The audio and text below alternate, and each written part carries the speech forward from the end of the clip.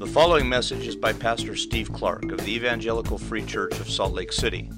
More information is available at our website, www.slcevfree.org.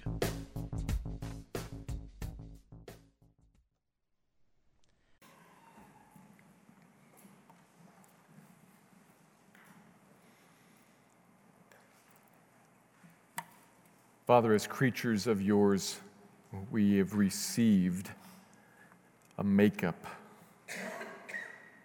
You have made us what we are, and we just are that way. And one of the ways that you've made us is that we respond to love. We love when we see we are loved. We just sang about it in that last song. Lover of my soul, I want to live for you. You've made us so that there's a relationship there. You love us and draw us on after you with our lives. We want to live for you, seeing that you love us. The problem is often we forget that, we miss it, we don't see it. You remain the lover of our souls, and you have loved us immensely. You've loved us powerfully, eternally in Christ, but we miss that. And we break that chain. We don't follow on living for you because we don't see your love.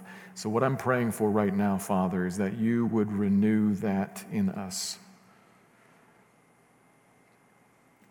You would make clear again to us the same old truth and make it fresh and sweet. That you are, in fact, the lover of our souls, that you have loved us with an everlasting love and drawn us to yourself in loving kindness. Make that clear to us, Father, and from that then draw us on in faithful service of following after you with our lives. So would you please, Father, would you write that kind of around and under this passage today? It's about other things directly, but indirectly, that's where it lands. And so would you be speaking to us while you're at one level speaking about certain facts and details from this passage's surface level? Would you speak to us, your people, beneath and around, about your steadfast love and draw us on after you with our lives? That's what I'm asking you to do today. Use this passage in the hands of your Spirit in our hearts. Grow us, draw us on after you, build your church. So we ask you for this morning. We pray in Christ's name. Amen.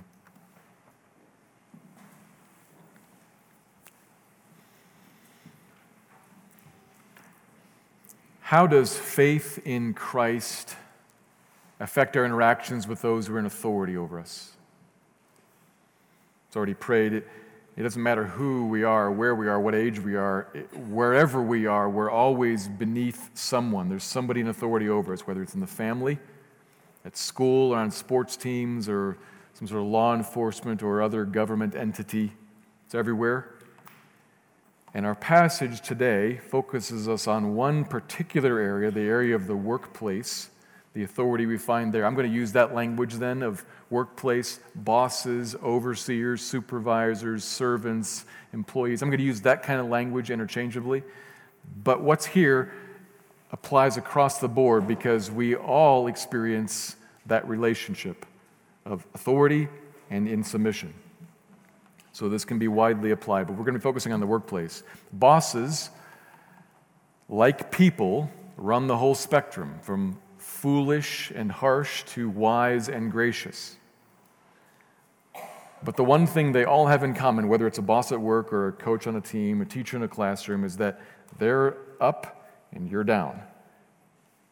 And we have to submit to them regardless of who they are. What difference does faith in Christ make in that relationship, that authority relationship? That's what we're after today in 1 Timothy chapter 6.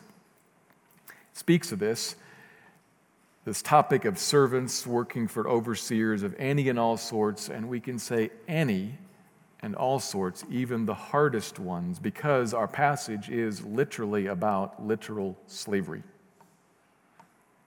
Slaves and masters, owners. The most difficult of that kind of relationship, which right away maybe strikes us as odd because slavery is so repugnant. It's just wrong.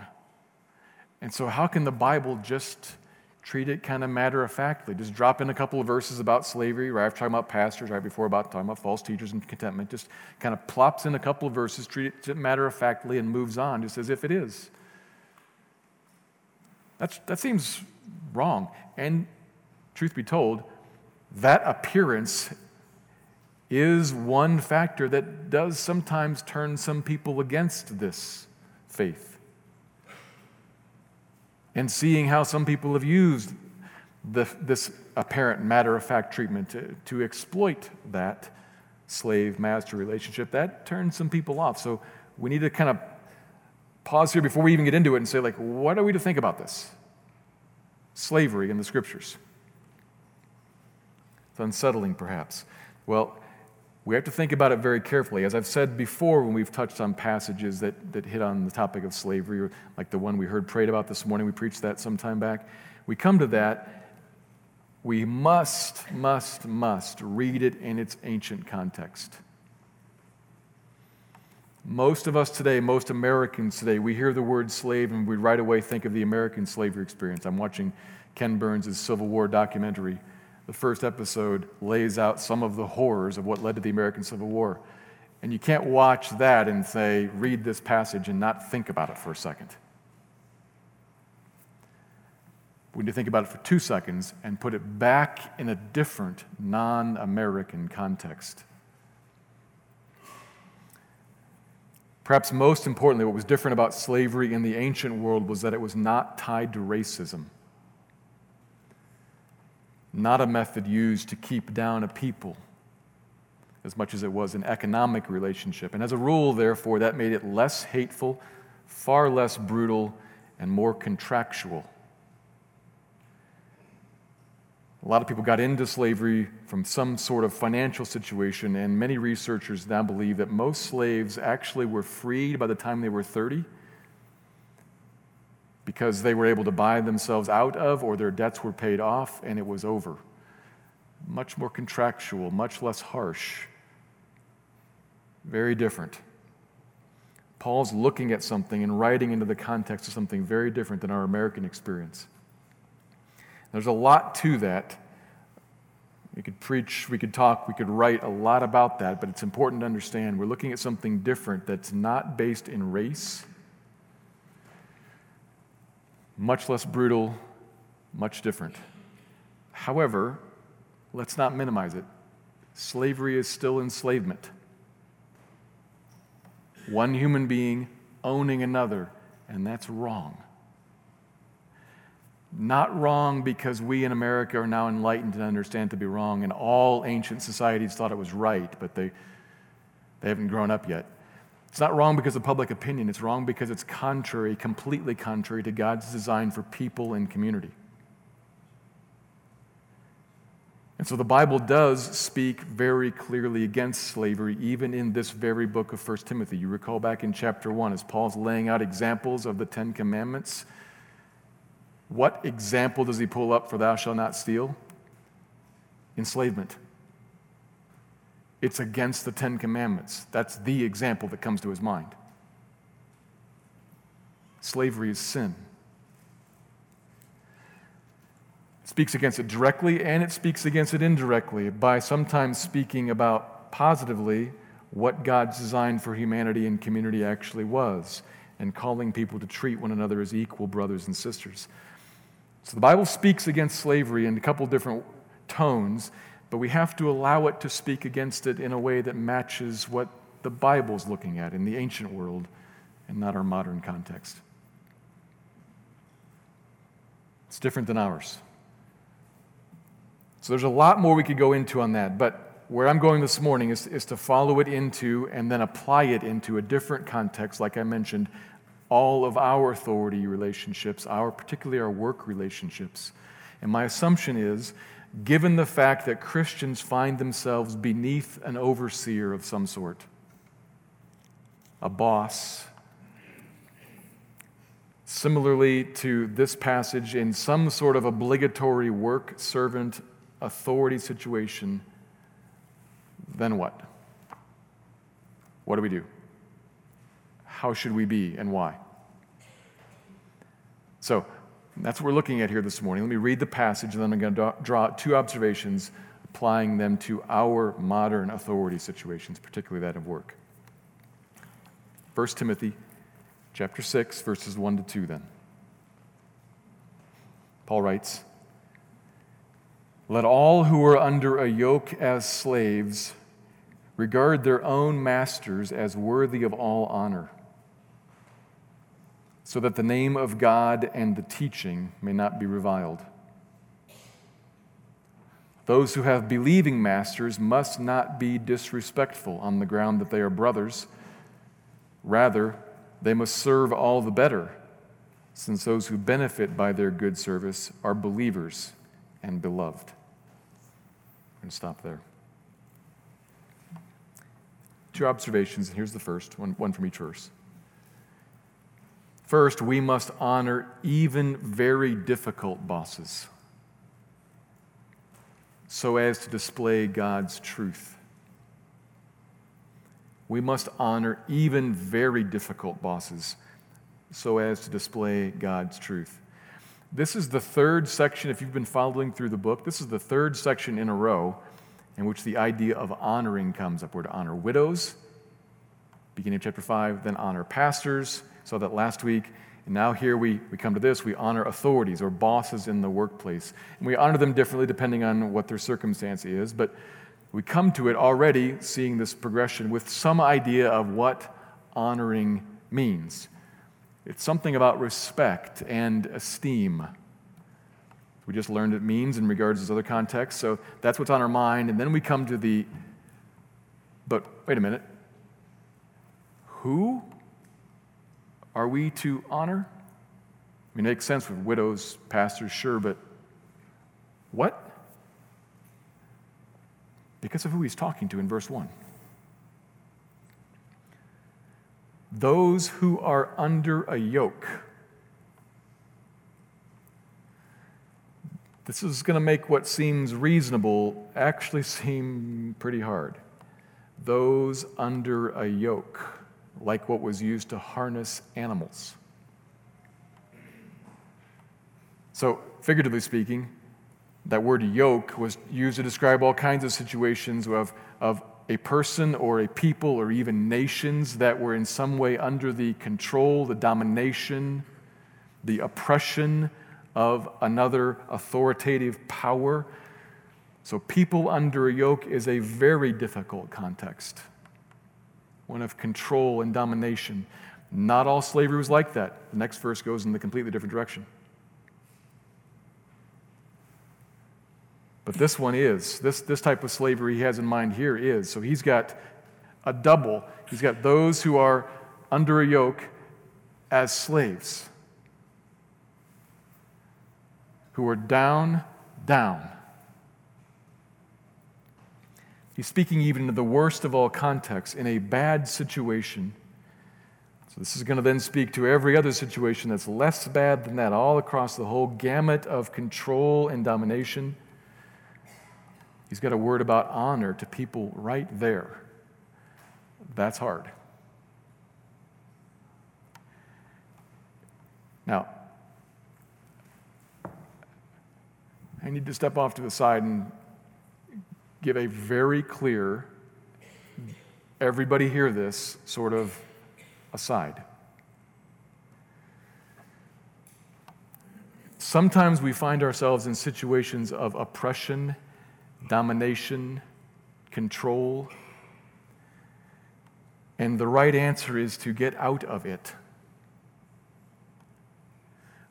Or maybe the right answer may be to get out of it, you're not really quite clear, so the next step is to bring it into the light, to discuss it. talk to a trusted friend or an elder or a pastor, or if you're at work, the HR department or what have you, to bring it out and talk to somebody to find out, what should I do? In other words, what I'm trying to make extremely clear here is that this passage is not saying that in the worst of the worst and everything that's not quite that bad, in every situation of domination and oppression, what the Bible says is stay there and bear up under it. No. Is that clear to everybody? And what I want to say is then we invite you, if maybe that's you, if you're feeling that, we invite you, please, we want to be helpful to that situation. Bring it out. Let's talk. But what the Bible is saying, what Paul is saying, what God is saying is that even if you can address it, even if there is recourse, even while you are addressing it, and while there is recourse, and when there isn't,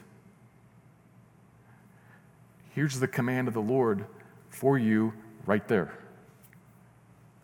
Honor.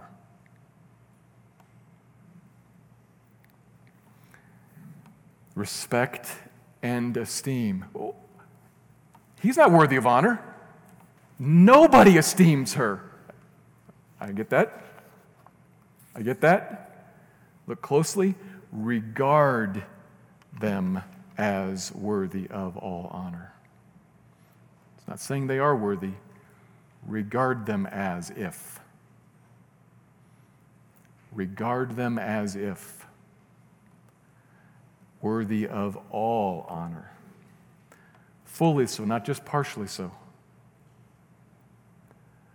Fully so. When he's around and can overhear, and when he walks down the hallway and can't. Not just honoring her with words, but sandbagging on the work, and sullen and moping around and backbiting and griping and complaining and posting stuff on the internet about how bad your boss is. Regard with all honor,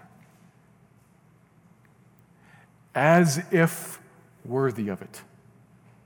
That's about how I think about a person, how I talk about a person, how I act, and how I carry out the assigned tasks that this authority has given to me.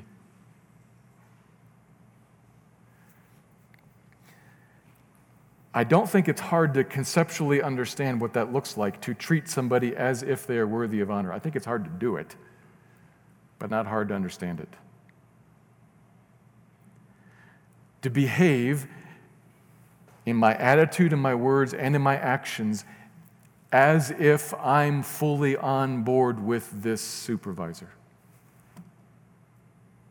Fully supportive, respecting the person. As if he's worthy of it, as if she's worthy of it. Is that where you are? That's the kind of thing that's easy to do at a job or with a boss that you love. This is about even the most difficult of ones. To be on the team with and supportive of that one is really hard. So I ask, are you there? And you should think about that, and you should pause and say, am I, and in what ways might I not be? With whom might I not be? Probably it's easy to fill in the blanks of what you should be, how you should be, what you should be saying. But I think the real question is, how do I get to there? Because I understand what that is, but how is hard. How do I get there? Well, not by pretending. Not by playing some game of denial as if the person actually is better than he is or than she is. The situation is hard and unpleasant. That's granted. But one thing that is extremely helpful to remember right in that moment is that this authority or this boss, even as he controls you, he doesn't. You got to kind of put those things there. This boss, even as he controls me, he doesn't. Not really, not fully. You're in the Lord's hands because you are in Christ. So You're in the hands of the one who is good, who does good to you, who says, for instance, in Psalm 84, the Lord bestows favor and honor. No good thing does he withhold from those who walk uprightly, from his people, from you. So you got two things here. You got a supervisor who in some way puts you under her thumb and presses you down and dominates. And then you've got another one whose hand beneath that says, actually, I bestow. She takes from, and I bestow honor and favor. He denies good, and I give all good things. You got to put those two things right next to each other. Yes, I'm in someone's hands, but really I'm in his hands.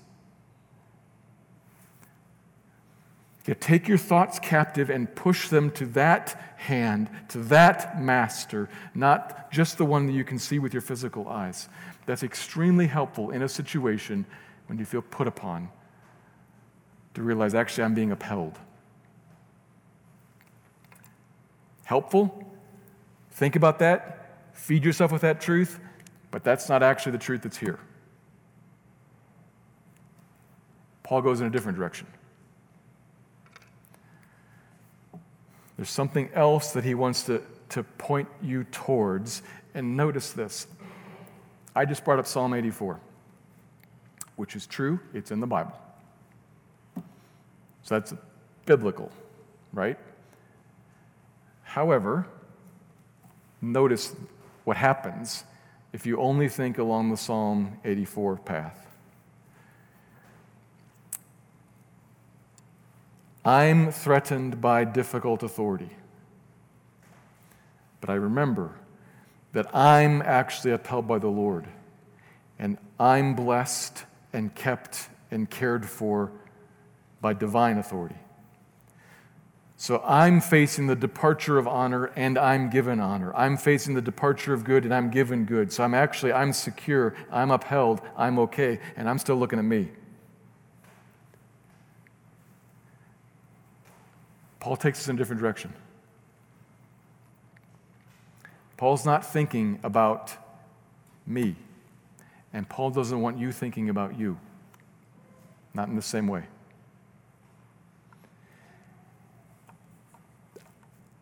As I work this through here, I find this really interesting. He's talking to people who are the very definition of under. They're down. And what he says here, sort of, is kind of like saying, you actually get to be the adult in the room.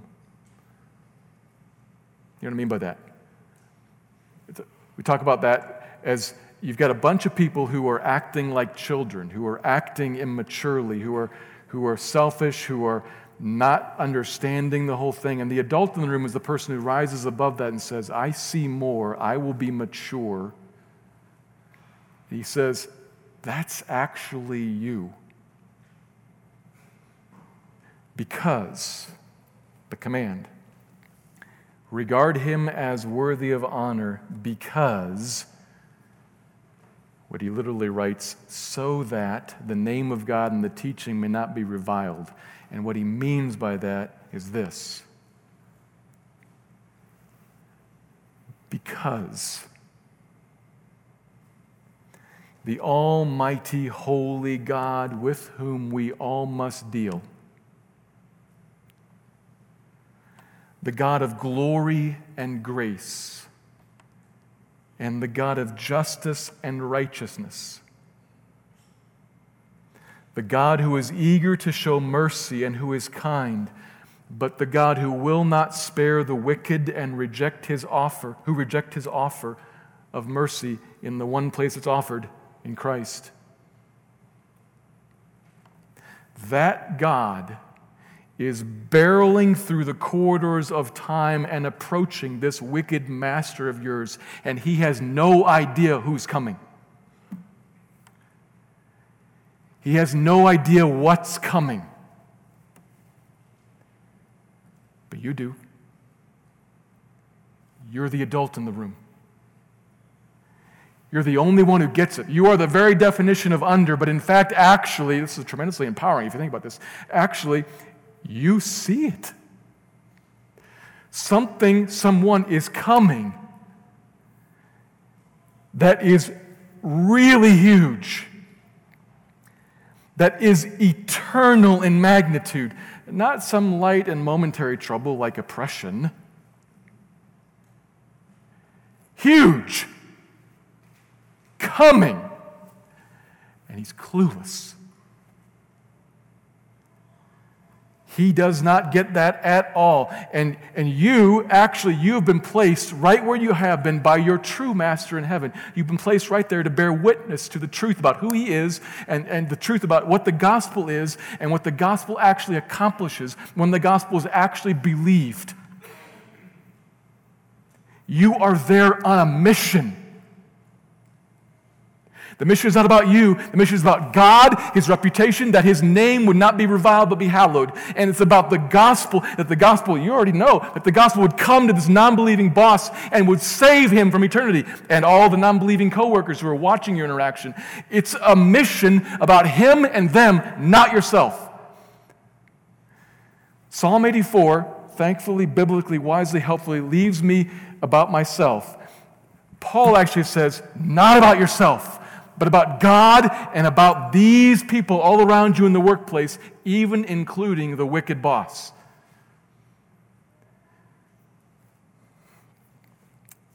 They're going to read the truth about God in you. They're going to read the truth about the gospel in you. I put you there for my sake and for them.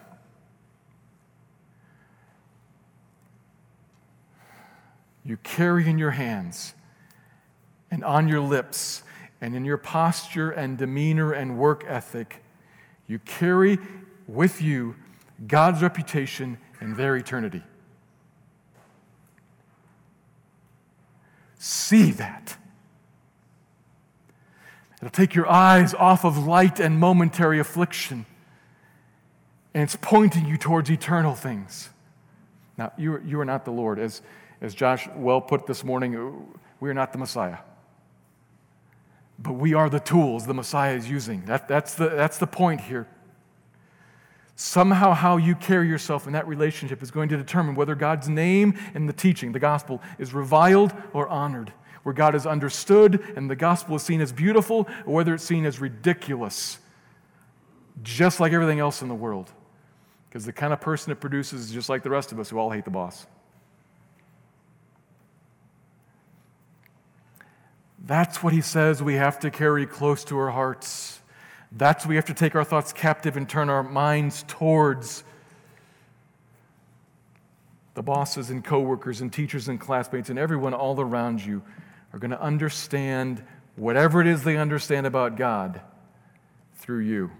So what do they know about him because of you? They're going to understand the gospel, and they're going to reasonably assume whatever this message is, it produces whatever he is. What do they think about the gospel because of you?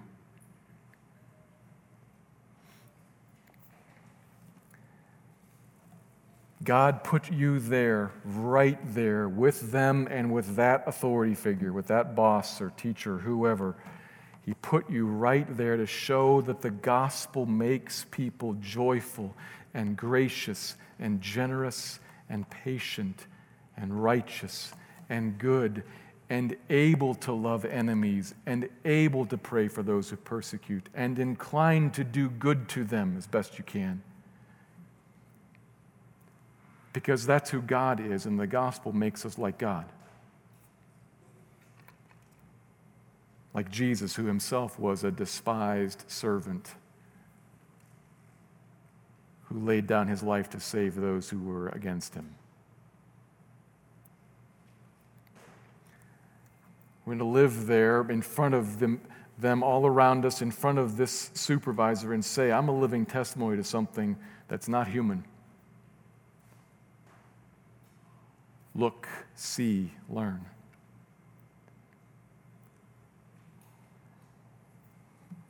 It's important that capture our vision, not just about something about me, but something that's about God and about a higher mission that I'm a piece of. I've been caught and caught up in this, but it's not really about me. So how do you get there? Well, by following God's pointer finger, God's direction. It's about me and about the gospel mission, not about you.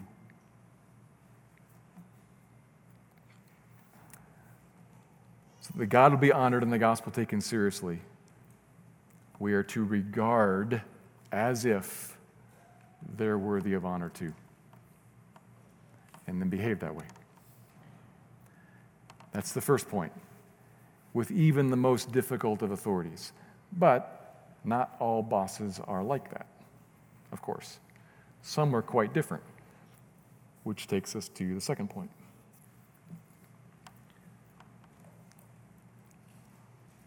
To an even greater degree, we must honor believing bosses so as to bless our brethren. To an even greater degree, we must honor believing bosses so as to bless our brethren. At verse 2, the emphasis goes 180. It shifts completely. Now we no longer have Christians under a yoke facing difficult non-believing bosses, but quite the opposite. Now Paul speaks to those who have believing masters, he says. A common occurrence in the church in that day, you'd have slaves and masters in the same congregation. And notice something. This verse is written in the context assuming that what Paul taught in Philemon, we looked at the book of Philemon some time back, that what he taught there is actually taking effect. In Philemon, Paul wrote to a Christian slave master, that's who Philemon is, about how he should treat his now Christian slave, a man named Onesimus. And Paul's emphasis by the end of that, you may recall, comes down like this. Philemon, you have to, it's a command of the Lord, you have to treat Onesimus like a full-fledged, beloved brother in Christ, just the same way you would treat me, the Apostle Paul, as a full-fledged, beloved brother in Christ. So you have to give yourself to do what's good for him, your brother. Which is going to be a strange sort of slavery if that continues. Which is why eventually it didn't continue. Every country in history that's been gripped by the gospel has eliminated slavery. But maybe not immediately. For some time it continues on for various reasons, with slave and master together beside one another, slave and master still, but as brothers. And verse 2 assumes that teaching was taking hold because Paul commands the slaves not to treat their Christian masters with disrespect. Literally it says, don't regard them or don't look down on them because they're Christian brothers. Imagine that for a second. That's a really strange form of slavery in which a slave despises, discards his master. It's hard to ask further evidence that this is a different kind of slavery than what we have in our history. Hard to imagine that for us, but we do see that sort of scenario all the time in the workplace. When the Christian employee takes an extra 15 minutes for lunch, presuming that the boss is a believer, he's a brother in Christ, he's not going to really care about that much. It's okay. Comes back in. Where you been? I mean, you're like really late again. Oh, come on, brother. I was out in the car reading my Bible, having my quiet time. You know how important it is for me to get with the Lord? Yeah, but everybody else is back 15 minutes ago. Again. Yeah, but it's what's more important? I mean, working or serving Jesus? Well,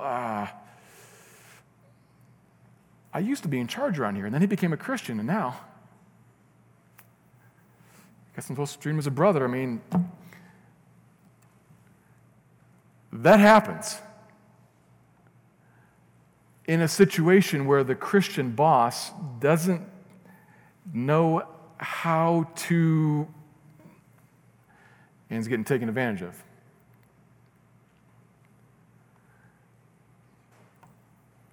And Paul just says, don't do that. Christian slave, Christian worker. Don't do that. That's wrong. Again, for a whole bunch of obvious reasons. It's unethical. Actually kind of stealing time from the company. It makes others resent you and this faith. It puts your Christian friend, your boss, in a really awkward position. Lots of different reasons that's totally wrong, but Paul emphasizes again one reason in particular. Don't slack off, don't take advantage, but rather try hard, do an even better job, because the one that you're working for, the one that you're serving and who would benefit from your good work, is a believer and beloved. Because he's a believer, he's beloved by you and by God. So follow as I'm walking this through here. So you'd want him benefited, right? Like God would want him benefited, right? Because you love him, right? Like God loves him. There's the logic of the argument. And that's the problem. You should want him benefited like God wants him benefited, but you don't. Not really. That's why you weren't working hard for him. But you're taking advantage of him because who do you really want benefited? Who do you really love? Who are you really looking out for in your work? Who are you really serving?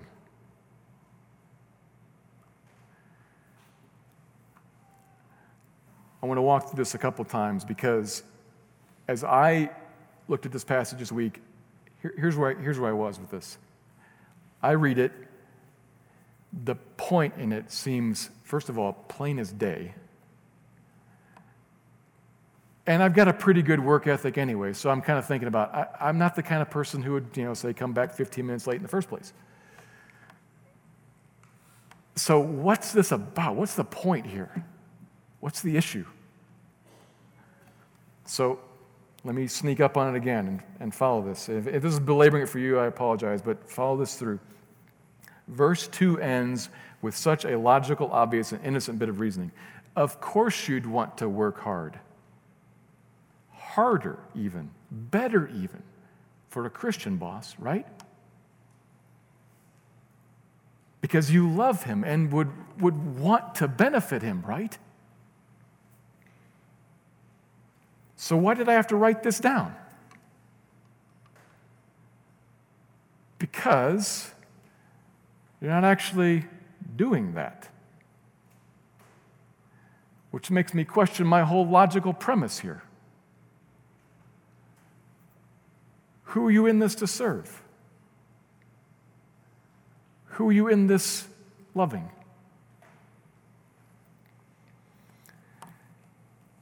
You don't actually love your brother like you should and don't want to benefit him. And in his place, you're actually serving and loving and benefiting yourself. And you know what? That's actually the same issue in verse 1. So what I discover as I look at this is I find two verses with two really, like on the surface, kind of obvious points, I think. But beneath it, I find one common point. It's really about me and my heart and who I love. And in good situations, I find that the pressure is relieved by this boss. And so I take advantage and live for me. I don't love my brother. And in the other one, the pressure is applied, and maybe I perform grudgingly and angrily because I'm not really concerned to love God and his reputation and love my non-Christian brother with the gospel. Both those situations, what's really going on is I'm in this whole authority submission relationship for me. And I take as much as I can get from it. Is that you? What I find here is that what sneaks up on me, at least, and maybe it sneaks up on you, is actually something that's about me. And what God as your master has called you to be everywhere, in every relationship, particularly in authority relationships. a servant of His for His sake in love to other people. And I love myself more than Him and more than them way too often.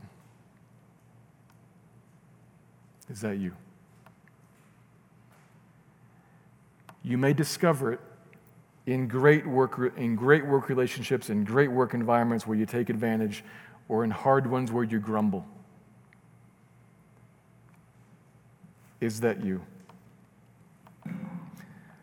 God wants to call us out of that and call us to Christ-likeness, to be the kind of people who step into the world seeking to serve, seeking to lay down our lives on behalf of others rather than seeking to gather to ourselves every benefit we can get our hands on. And the first way He wants to address that in you is to point out that is you. So think about it. Do you find that maybe in your work environments? I'm in this for me. Are you? You can notice it in the grumbling or notice it in the taking advantage. Either way, either side. Am I in this to gather for myself benefit or to give away my life in blessing? He wants to kind of sneak up on us, I think, and point that out. Here's what I have you in these authority relationships for: to bless others and honor me. Maybe He'll show that to you. And then secondly, He wants to fix that in you, graciously, perhaps ironically, by serving you Himself. That is ironic, I think. That the Master says, I want to make you better servants, and how I'm going to do that is I'm going to serve you. This is one of the things that God accomplished for you in Jesus when He became a servant to people just like us. He became a servant to us to redeem you, to fix you, which in part means to pay for the sin of self-focus that is common to us. And then to kind of pull out that thorn that says, it's right for me to focus on myself. I know what's best for me, and I know how best to get it. God's not actually good. God's not actually for me.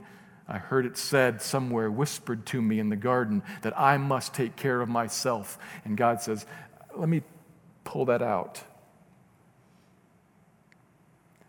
by showing you something about me.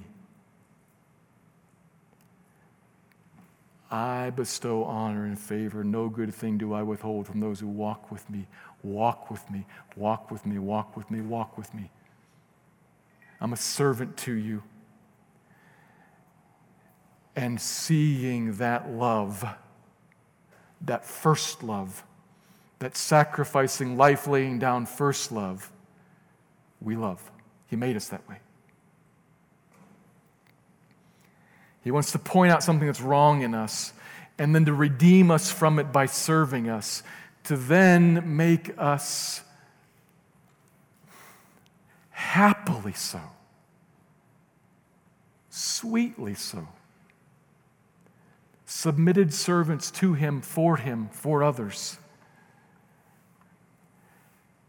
So here you are in a work relationship. What difference does it make that you're a Christian? Well, okay, there's the two basic commands about how you should be. Okay.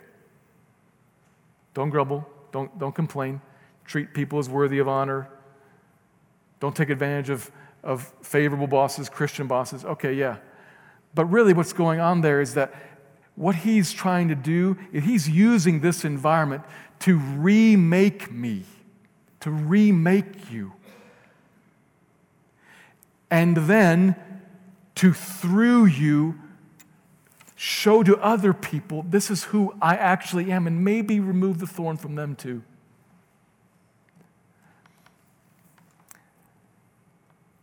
So turn your eyes upon Christ and see what a servant He was for you. And that's what draws you to be a servant to Him and to other people. I think this passage is interesting. because it catches me. I didn't see it coming. But it actually confronts me and then woos me. You have a master in heaven who's been a beautiful servant to you, a beautiful servant to you. See that. His love for you. That is what he wants to renew in us. And then with that, draw us on to follow and serve him and others. So may he accomplish that in you. May he show that to you and send you out into the workplace as witnesses for him, testifying to who he is and what he's about. So that's what I'm going to pray for right now. Pray with me, please.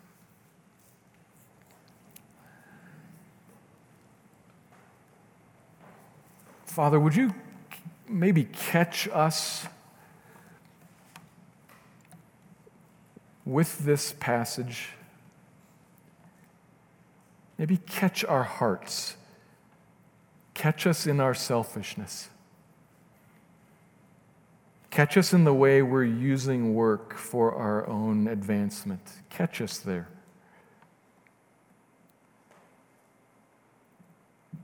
And then win our hearts to you. Maybe there are some people here right now, Lord, I don't know. Maybe there's somebody here right now that really has a cruddy situation. They need to resolve it, need to address it in some way. Help them with that. But in the middle of that, Lord, would you help them to see why you have them there? To believe you and trust you and serve you there. Do a miracle and move them to give away their lives, even in that cruddy situation. Help your people, please. I thank you for work, and I thank you for the authorities that you've put over us, all of them, all different sorts. And I thank you for what you do in our lives through them. Now mature us and grow us up, please. Make us full, mature adults who see you and who follow after you and give ourselves away to others. Help us with that, I pray. Amen.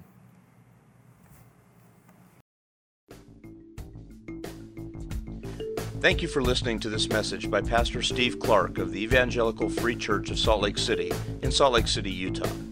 Feel free to make copies of this message to give to others, but please do not charge for these copies or alter the content in any way without permission. We invite you to visit our website at www.slcevfree.org or call us directly at area code 801-943-0091. Our mailing address is Evangelical Free Church of Salt Lake City, 6515 South Lion Lane, Salt Lake City, Utah, 84121.